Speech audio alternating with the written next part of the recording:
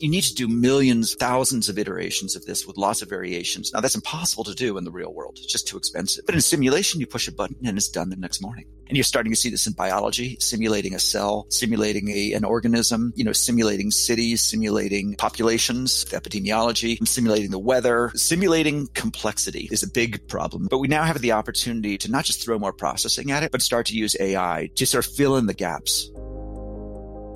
This is Kristen O'Brien, Managing Editor at NFX. In today's episode, we listen in as NFX partner James Currier talks with one of the most influential people on the front lines of tech, Chris Anderson, former editor-in-chief at Wired, and now founder and CEO of drone software company 3DR. Chris is someone who sees the future in a way most others do not. In this episode, he gives us a view into the golden age we're entering, where AI and simulation combine to change how breakthrough companies are born. This is the NFX Podcast.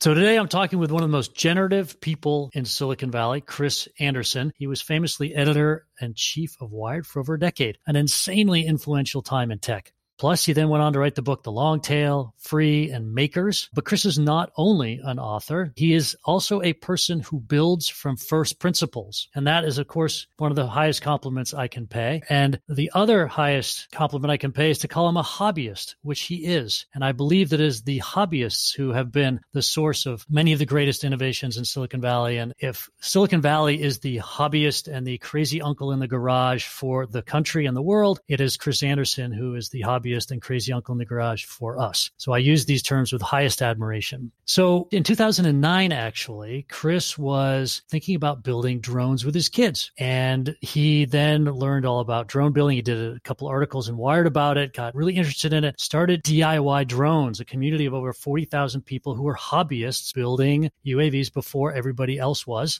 And from that, he learned that there was an opportunity to build a drones company. And so he started a company called 3D Robotics, which is now known as 3DR. I was an angel investor, and Chris and I have been in a book club now for about 6 years. So we've been friends a long time. But, the 3D Robotics company, the 3DR company, is now focused on enterprise drone software for construction, engineering, government agencies, and more. And we're going to talk about what he's learned from that moment of building that company. He's raised $178 million over the last 10 years. He's become an important part of the sort of ecosystem of what's going on with autonomous and drones and whatnot. We're going to get to that. And so today we've got you here, Chris. And last week when we caught up, we realized that there are many things we could cover today, but we settled on simulations. And so that's what we're going to dig into today. So let's jump into that. And I guess we should start with where you are and where you've been in the last few years with 3DR.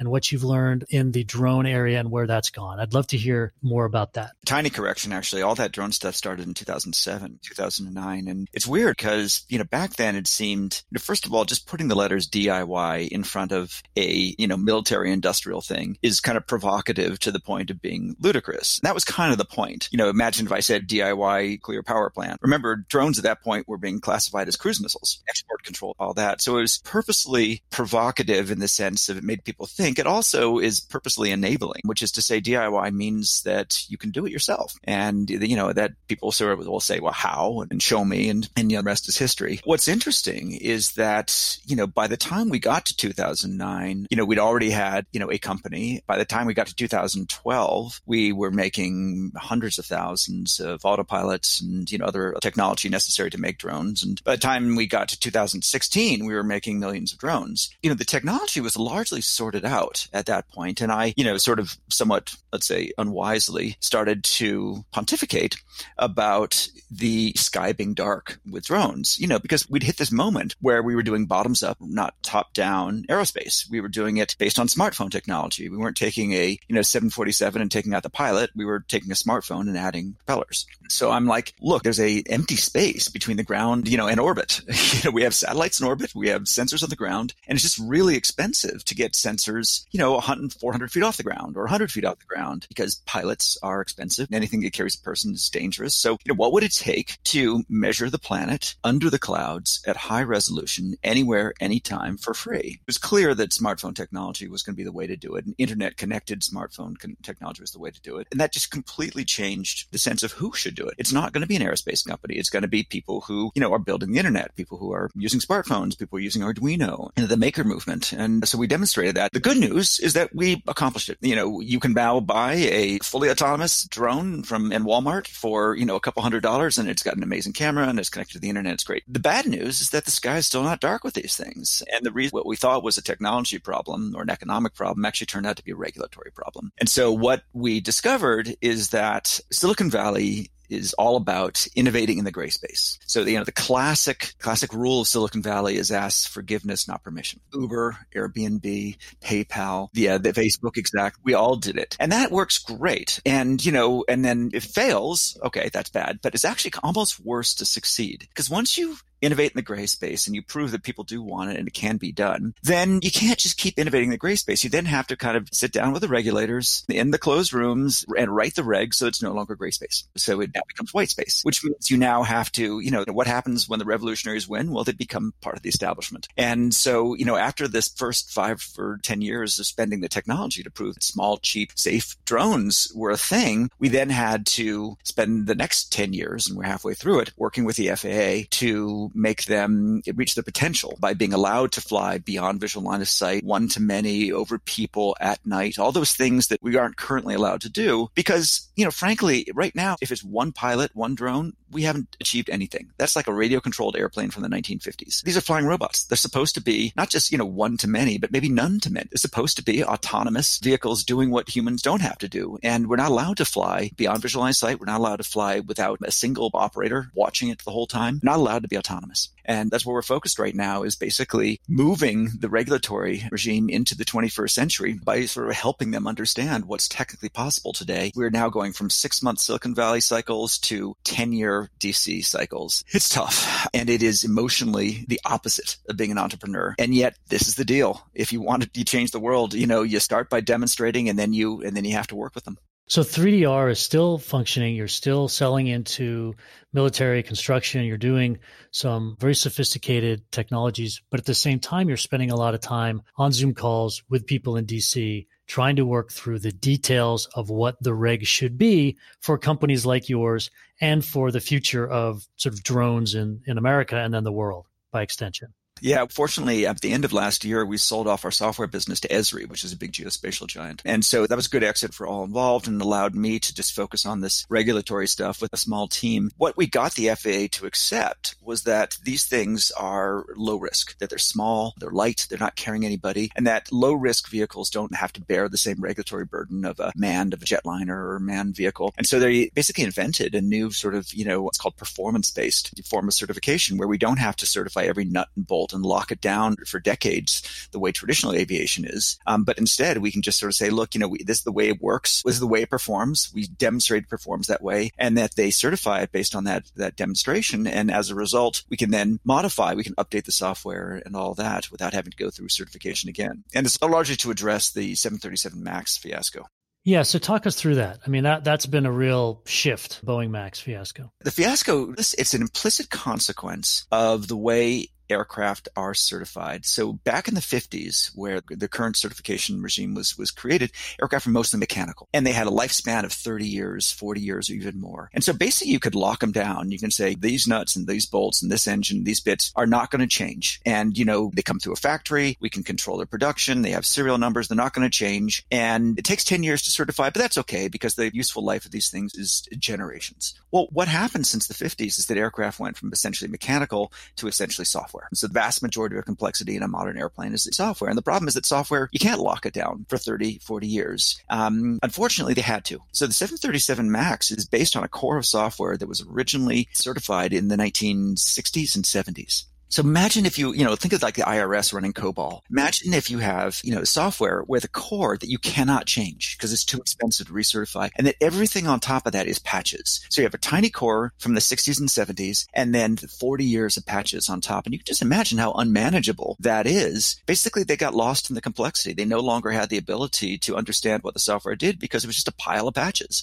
So this was bound to happen. So the FAA wants to experiment with a new way, but they want to experiment at the low risk area, not start starting with jetliners, but starting with small drones, build up a lot of data, and then extend it to manned aviation. Right. So here's the United States with a strategic asset known as the Boeing Corporation, right? Which the government is then saying you have to take these things out of the sky, really hurting Boeing's sales, hurting Boeing's reputation, but they have to do it to protect human life. They're now in a situation where they need to help Boeing and everybody else figure out a new way to deal with software-based aircraft. Drones are the most extreme example of that because, as you said, they're basically just iPhones with propellers. And so you've now found yourself in the middle of this debate between the old way and then the brand new way of drones.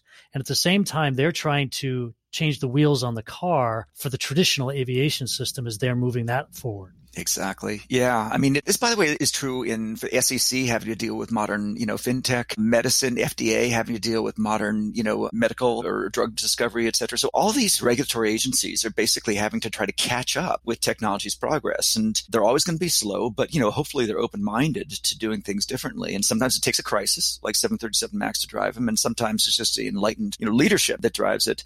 But in our case, it's not just recognizing that an aircraft is mostly software. It's also recognizing an aircraft is connected to the internet, which FAA had really no concept of a connected vehicle. It also recognizes that, that you might operate an aircraft with an iPad. In other words, that you'd use a consumer device like a phone or a tablet as the interface. Well, they've never had this notion. How do you regulate iOS now? Do you regulate Android? And what about AI? They've never dealt with what they call non-deterministic systems before. AI is by definition non-deterministic. How do you allow AI, with all the good that it brings, into a system which was by definition locked down? The whole notion of a learning system is one that isn't locked down. It evolves over time, yet the FAA's never had to deal with it before. So these kind of the modern world has basically rushed in these regulatory chambers saying, guys, 21st century, let's get with it. And they have, on one hand, a mandate for safety. That's the only mandate the FAA or the FDA has, that not economic development, not innovation, it's only safety. So, and they also have the curse of a fantastic safety record.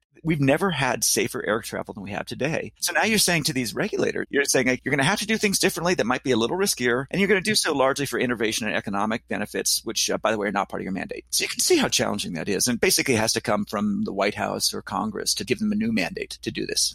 Well, it's true. I mean, you see this in dealing with large corporations as well. People say, well, I'm having a deal with GM or a deal with Google. Well, no, you're not. You're dealing with an individual in a department, a division of Google. And when we're talking regulatory, we're talking about people whose only job is to defend. Yeah. They get no upside from any of the benefits of these things. They only get downside from the downside of these things. Exactly. And so what you're saying is you've got to go to the CEO to get them to change the mandate to incorporate the concept of the benefits that you could get from drones or from, a more varied sort of aircraft landscape than we have today. But that's hard to do.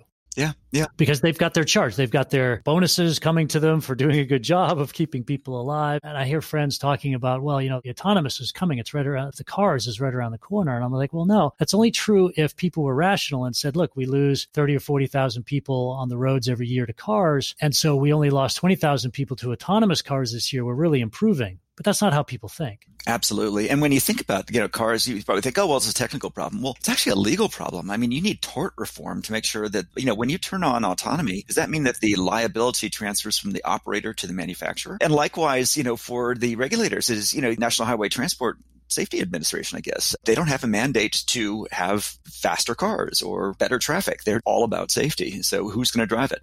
If you were a founder 30 years ago, you would make a new product, an innovative product or a disruptive product. You would then take that product and it would largely fit within the regulatory systems that you needed to go through in order to turn it from a gray space into a white space. Mm-hmm. But now not only do you have the challenge of doing all that, but now you're going to impact onto a regulatory regime that is still 20, 30 years old and isn't really up to date upon the technology you're using.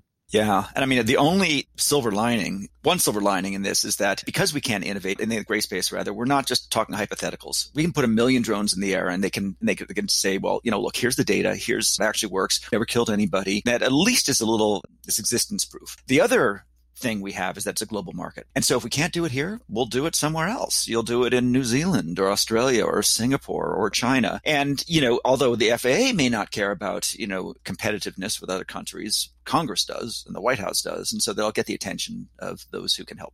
Got it. And where do you see AI and simulation playing in here? Both of those are terra incognita from a regulatory perspective. It's the golden age of AI and it's the golden age of simulation for reasons that I'll get to in a second. Both of them are hard to integrate into existing regimes. We both have to innovate on the technology side to show what the benefits are, and then we have to find some way to package them up that's palatable to the regulators. I think everyone understands why it's the golden age of AI, due to NVIDIA, CUDA cores, cloud processing and, TensorFlow and all that. But it may not be as obvious why it's the golden age of simulation. Just to kind of remind everybody what simulation is. Simulation is what you do is let's say you're doing a car or a drone or something like that. You simulate the vehicle, you simulate the environment that the vehicle's in, and then you run lots of variations of different environments and different scenarios. And you test your code. You can train your AI, on that. You can, instrument everything so you can see what's going on. Obviously, nothing gets hurt because it's all virtually. And the simulation environments are often something like Unity or on video game environment. In the back end, you're basically running a simulated version of probably in code. The reason it's the golden age of simulation is related to the same things that are going on with AI. First of all, the environments, the game engines are just photorealistic. They're absolutely amazing. If you played a modern game, it's really hard to distinguish between that and reality. Like the latest Microsoft Flight Simulator. Exactly. The latest Microsoft Flight Simulator being a perfect example. But, just any video game these days is amazing. So we now have that level of fidelity of the real world. Secondly, we have the ability to run those engines in the cloud. So you're not limited to the power of a single desktop. And then, thirdly, when you have these reality capture, so you mentioned Microsoft Flight Simulator, which just came out, and that's working with Microsoft on this. Microsoft Flight Simulator is fantastic, groundbreaking, not just because of the engine, but because the environment is real. It comes from Bing Maps, satellite views, which they've reconstructed, algorithmically into three-dimensional buildings. And if you fly over your house, it doesn't just look like a satellite picture of your house. It is like your house, from any angle, full geometry, SimCity kind of thing. And so, that was one of the hardest things about simulation was creating realistic environments. And now they're automatic. You get the real world sort of created for you for free because through a process called photogrammetry, we can take the satellite imagery and just turn it into what we call digital twin anywhere, including, cities, airports, roads, the works. And then finally, once you have these photorealistic environments that are populated by reality capture of the real world, you can then run massively parallel simulations and do reinforcement learning. You can do machine learning in those simulations. And that means, the reinforcement learning is something that we basically say, here's a goal. Say your vehicle is going to try to stay on the road. Here's the goal. It gets punished if it goes off the road. It gets rewarded if it stays on the road. You throw more challenging environments, rain, fog, snow, whatever. And, it learns over this. You need to do millions, thousands of iterations of this with lots of variations before it really learns. Now, that's impossible to do in the real world. It's just too expensive. But in simulation, you push a button and it's done the next morning. Yeah, you've got to attach it to some sort of big cloud like AWS. Exactly. Azure. And running in parallel. Running in parallel. Yeah. Got it. So, and what you're saying is that, look, we've had this Microsoft Flight Simulator and other things since 1982 or something. And I think this latest release, which, feels so real, is the 11th major entry. It's like, we're there now. Microsoft Flight Simulator is the first game that I know of. I could be wrong about this. Maybe our fact checkers will check. The first game I know of where the environment is all the real world. It isn't just captured from satellites. It's got real-time data. So like in those hurricanes, you could actually fly out into the hurricanes as they were happening, experiencing it photorealistically as if you were there. So I don't think we've ever had this, literally a twin of our world in both space and time, both land and air and everything. I think as far as I can tell, it's the entire world. Nepal, Africa, you name it, it's there. It's amazing. We were talking about doing that in Second Life back in 2005, but we knew it was going to be a long-term thing. But I guess it's here now 15 years later. So now that is here, now that we have the processing power, we've got the simulation, we've got the ML, what happens next? What happens next is that all of our autonomous devices, all our robots, get a lot smarter, a lot faster. So right now they've been gated by real world constraints, putting them together in the first place, sensors, the quality of the sensors, just people's time. We all do simulation to a degree, but the simulation's always, limited in fidelity. Just to say we might simulate, what the cameras see, but we're not simulating the weather. Or we might simulate, the weather, but like just a consistent wind, but not gusts and turbulence. And so now that we're able to basically fractally simulate the real world, simulate environments, we're now able to, the fidelity, the sort of accuracy of these simulators starts to asymptotically approach, 1. It becomes almost indistinguishable. As far as the robot's concerned, it doesn't know.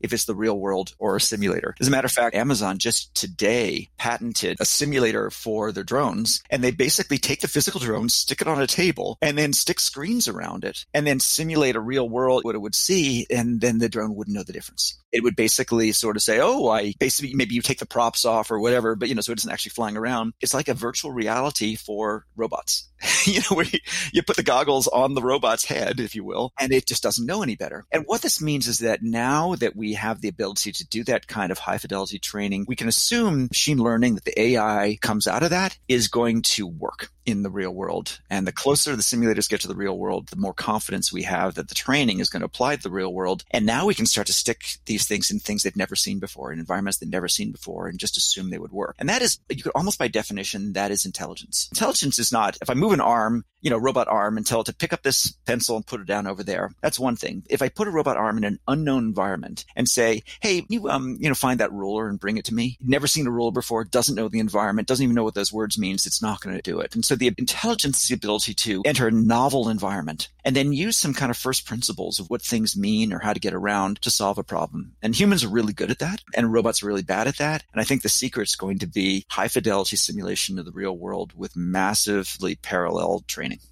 Right. And so we were able to do that with AlphaGo against, the Go game, because that is a simulated, very simplistic world with simplistic rules, but it had to figure out what the rules were and then get smarter. And you're saying now that we've been able to model the real world in the same way that we were able to model a Go game digitally, we are now going to be able to start putting that type of intelligence against this real data set. And we're going to start seeing rapid accelerations of autonomous.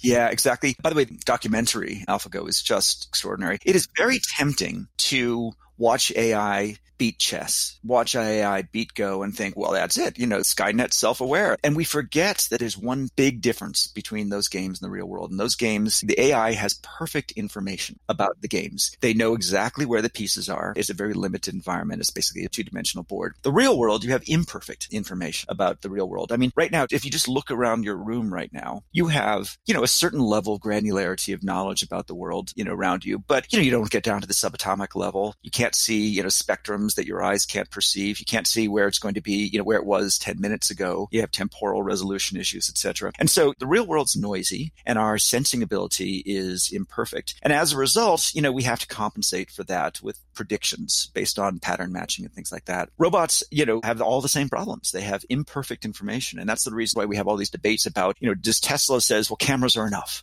And then, Waymo says, well, you need cameras and LiDAR and sonar and radar and other information. And basically, the simple answer is the more information you can have about what's around you, your environment, the better job you're going to do predicting it. And that is really where a simulation can stand up, is that simulation can start to give AI perfect information about its surroundings, even more perfect than they can get with real sensors, but at least start to prepare us for an era. As sensors get better, the simulation will be there waiting for them. Right. And so, in the past, we've said the argument against simulation has been that it's not enough granularity and that the sort of sim to real gap was too big. And that is shrinking very rapidly in the last 24 months, in the next 36 months, probably.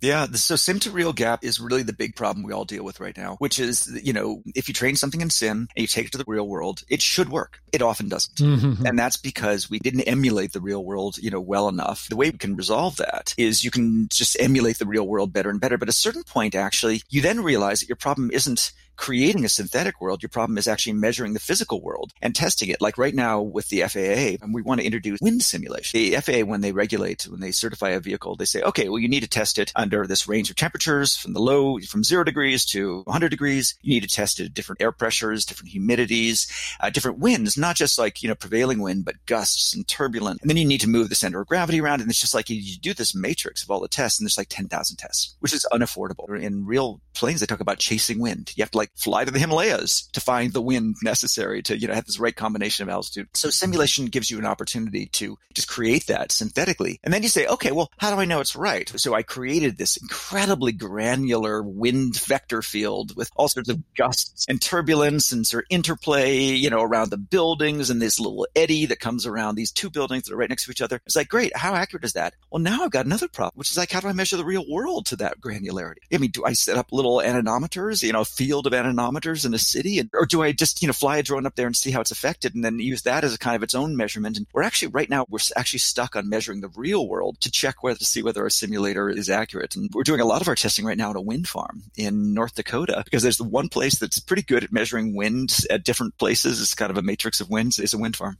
Interesting. I mean, one of the things you said to me, I think before, was to what extent can simulation be believed enough to the extent that you'd bet your life on it? Well, right now you've mentioned two things. Is our simulation algorithms correct to create the world? Are our algorithms for our vehicle correct? And then I guess the third thing is, can we measure the real world accurately? Like, all three of those things are in question. Probably an order of difficulty. Creating a complex, high-resolution synthetic world is probably the easiest. Now, if you can do it algorithmically the way Microsoft Flight Simulator does, it's easier yet. But that's pretty good at that. Video game industry has helped us a lot there. The next easiest thing is to create an infinite number of variations of that world. And there's something called, in AI, there's something called generative adversarial networks. And that's a way to create things, hallucinate, worlds that it's never seen before, but that are nevertheless realistic. And so, we start by creating one realistic world. Then we permute that world through the GANs to create, a lot of variations. And imagine if you want to test, self-driving cars, you want to not just create different roads and weather conditions and lighting, but also, pedestrian combinations and pedestrian car combinations and dogs and birds and, trash and all this kind of stuff. So you want to really see more variation than the real world present. We're not necessarily there yet, but again, is unlimited in its ability, theoretically, to create variation. Okay, that's all good. Then you have to check its fidelity to see how it corresponds to the real world. And that's where it gets a little tricky. First of all, if you create a synthetic, variation in the real world, you won't find that in the simulator. You won't find that exact one in the real world because it was synthetic. So you don't have one-to-one correspondence. And secondly, nothing's perfect. And, there's going to be some variation, some combination, the bad things that happen that, you never anticipated. The GANs didn't anticipate, and someone's going to die because of that. And that's just inevitable. And, back to what you said before, right now, 30,000 people die on the roads due to car accidents. Let's say we bring it down to 300, down by the 3 orders of magnitude. Is that okay? Well, you and I know that the headlines will be robots kill 300 people. But if you bring it down to 30, at that point, well, that's kind of where we are right now. I mean, Tesla's killed 2 or 3 maybe at this point, and they're still running. Mm-hmm. So there's probably a number, that's maybe, the general rule of thumb is 1/100th as many people. If the robots kill 1/100th as many people as the humans, that's probably going to be acceptable. It's going to be rocky, and it's not, it'd be better for 1/1000th, but sort of 1% is probably socially acceptable over time. So that's the ratio that's required for us to move forward with the innovation. Exactly. Unfortunately, what's going to happen is that it's not going to be 100% of people stop driving and are entirely replaced by robots, which kill 1%. What's going to happen is you're going to have 90% of people still driving, 10% are having robots, and you're still going to have, tens of people, dying, in addition to the now 25,000 people who are being killed on the roads by humans. And it doesn't necessarily look like a massive step change in safety overnight. Mm-hmm, mm-hmm. Unless someone wants to make it an issue because they're trying to build their journalistic reputation. Exactly. Unless, or you can take some place like Singapore and they could just decide to ban humans and, and see how it goes. And then you say, well, sure, it works in Singapore because everything works in Singapore. Bring that to Jakarta, and then let's talk. Got it. So given this explosion in the ability for us to simulate and the accuracy, what do you think transpires in terms of startups or in terms of opportunities or business? Or is this all going to be really helping with the regulatory environment for those businesses that are pretty far along, like a Tesla or a Boeing? Yeah, well, the good news is that everybody uses simulation right now. All the self-driving car companies have really excellent simulations. All the aircraft, companies, aerospace companies have simulations that are pretty good. And increasingly is an opportunity. There are startups right now who offer simulation and simulation as a service. For others, I still think it's really early days for a couple of reasons. One, the cost of creating an environment is still too high. So I think that, what Microsoft did with Microsoft Flight Simulator to, procedurally generate, rich, realistic environments is probably the way forward. So that's a breakthrough there. Now, it's not granular enough because it's using satellite data. You don't really have photos to build more realistic. And so, but there drones can help actually. I mean, rather than satellites at 100,000 miles or 100 I can't remember what else, maybe 1,000 miles. You actually use drones to do photogrammetry. And that's actually the business we just sold to Esri. That uses drones at 100 feet to do reality capture, photogrammetry. And that is pretty much perfect. I mean, that's down to 1 centimeter resolution, which is sort of good enough. There, the imagery that you're using for the simulation corresponds to what the vehicle would actually see from its own sensors. So algorithmically creating environments is a big opportunity right there. And I think you're going to see a lot of progress in that domain. The next one is going to be about simulating the vehicles themselves at really high level detail. And there you have companies like MATLAB and Simulink, MathWorks, variations of the same thing, which are been used in industry for decades to simulate industrial processes. And they're very good at simulating motors or simulating valves and simulating mechanical elements. It's quite difficult to simulate an entire system. In the same way, it's difficult to simulate an entire body, because it's so complex. And so I think, we have to come up with smarter ways to simulate systems that don't involve handcrafting every element of it. And you're starting to see this in biology, simulating a cell, simulating an organism, simulating cities, simulating populations, epidemiology, simulating the weather. Simulating complexity is a big problem. We've been at it, weather forecasting in particular, for decades using supercomputers. But we now have the opportunity to not just throw more processing at it, but start to use AI to sort of fill in the gaps of things we don't know, to sort of hallucinate the bits, what's realistic, and sort of generate synthetic systems that maybe don't exactly the same nuts and bolts. You don't have to model every single, alloy. They kind of work the same. So that's between the environment on one side and the systems on the other side, both super complex, both need scalable algorithmic solutions to get there. And I think that what we've been talking about today is the direction for both of them. Got it. And this word, simulation, do we need a new word now that we're entering this new phase? We've got the simulation hypothesis about the world we live in. We've had this word a long time. Is there something that you would propose that would be a different word, or are we going to struggle along with this simulation word? Because there is a sort of dark side to simulation, right? What's that? Well, just that a simulation could lie. Like if you decided to tweak the algorithms, you could simulate something and then present data that was sort of a lie to get your way, to get through this next phase, to get your funding done. Because remember, our audience here at NFX is really early stage founders. And I'm just thinking through, you could simulate something as an early stage founder and come up with some result that you could show to investors, you could show to the regulatory agency and say, look, it's going to be fine. But by simulating it, isn't there some magic in the background where you're tweaking the algorithms to tell the story you want to tell?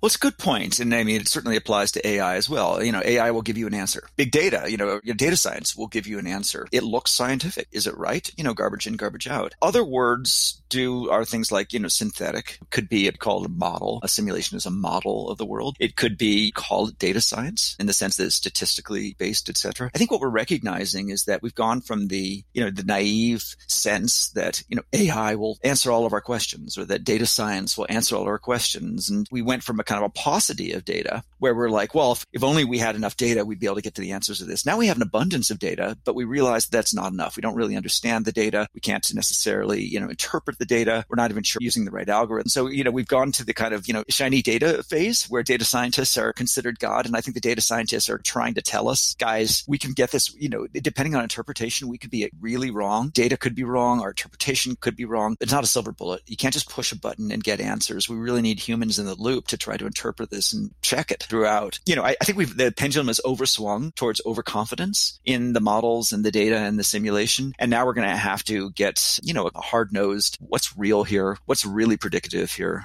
and just negotiate it. Yeah, I'm reminded of that phrase, where you stand on any issue is based on where you sit. And, where these simulations come out might be based in some places on where you're sitting and what you want it to say. And we're going to have to deal with the fact that humans are humans and we all have our various interests at play when these things happen. So when you think about these opportunities, this new vista, this new landscape of simulation that is now emerging, is going to be possible, is there something that you might say to early stage founders that would, help them figure out what to build?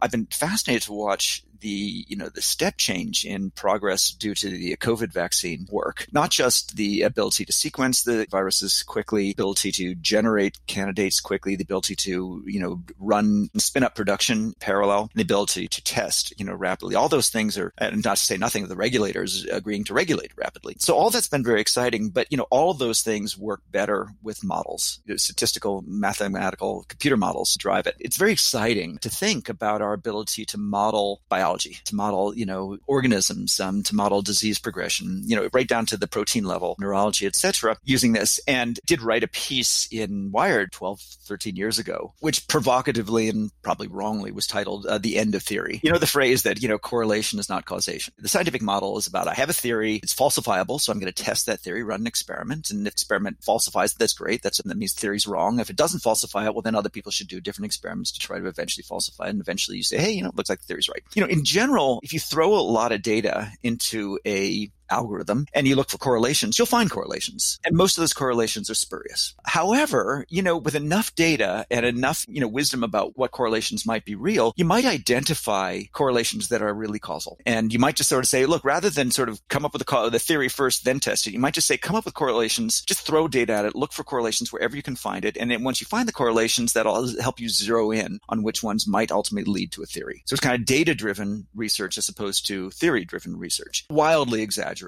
But you can sort of see that, the assumptions I made there about more data, more processing power, smarter algorithms, those will only become more true since then. And I think that in sort of, directed drug discovery and some of the work right now we're doing on abundance, we're getting data on genetics and proteins and microbiomes, et cetera, that there's probably a good time to start applying, people are doing this, of course, but there's a lot of opportunity there to apply the latest in AI, parallel processing, data science to these super abundant data sets and find the intersection between computer science and biology. Couldn't agree with you more. Spending a lot of time in that space. I love it. So, Chris Anderson, it is always a pleasure, my friend, to chat with you. Thank you so much for coming on, and I wish you all the best, and I look forward to our next conversation. Thank you, James. This is fun. You've been listening to the NFX Podcast. You can rate and review this show on Apple Podcasts, and you can subscribe to the NFX Podcast on Apple Podcasts, Spotify, Google Podcasts, or wherever you get your favorite podcasts. For more information on building iconic technology companies, visit nfx.com.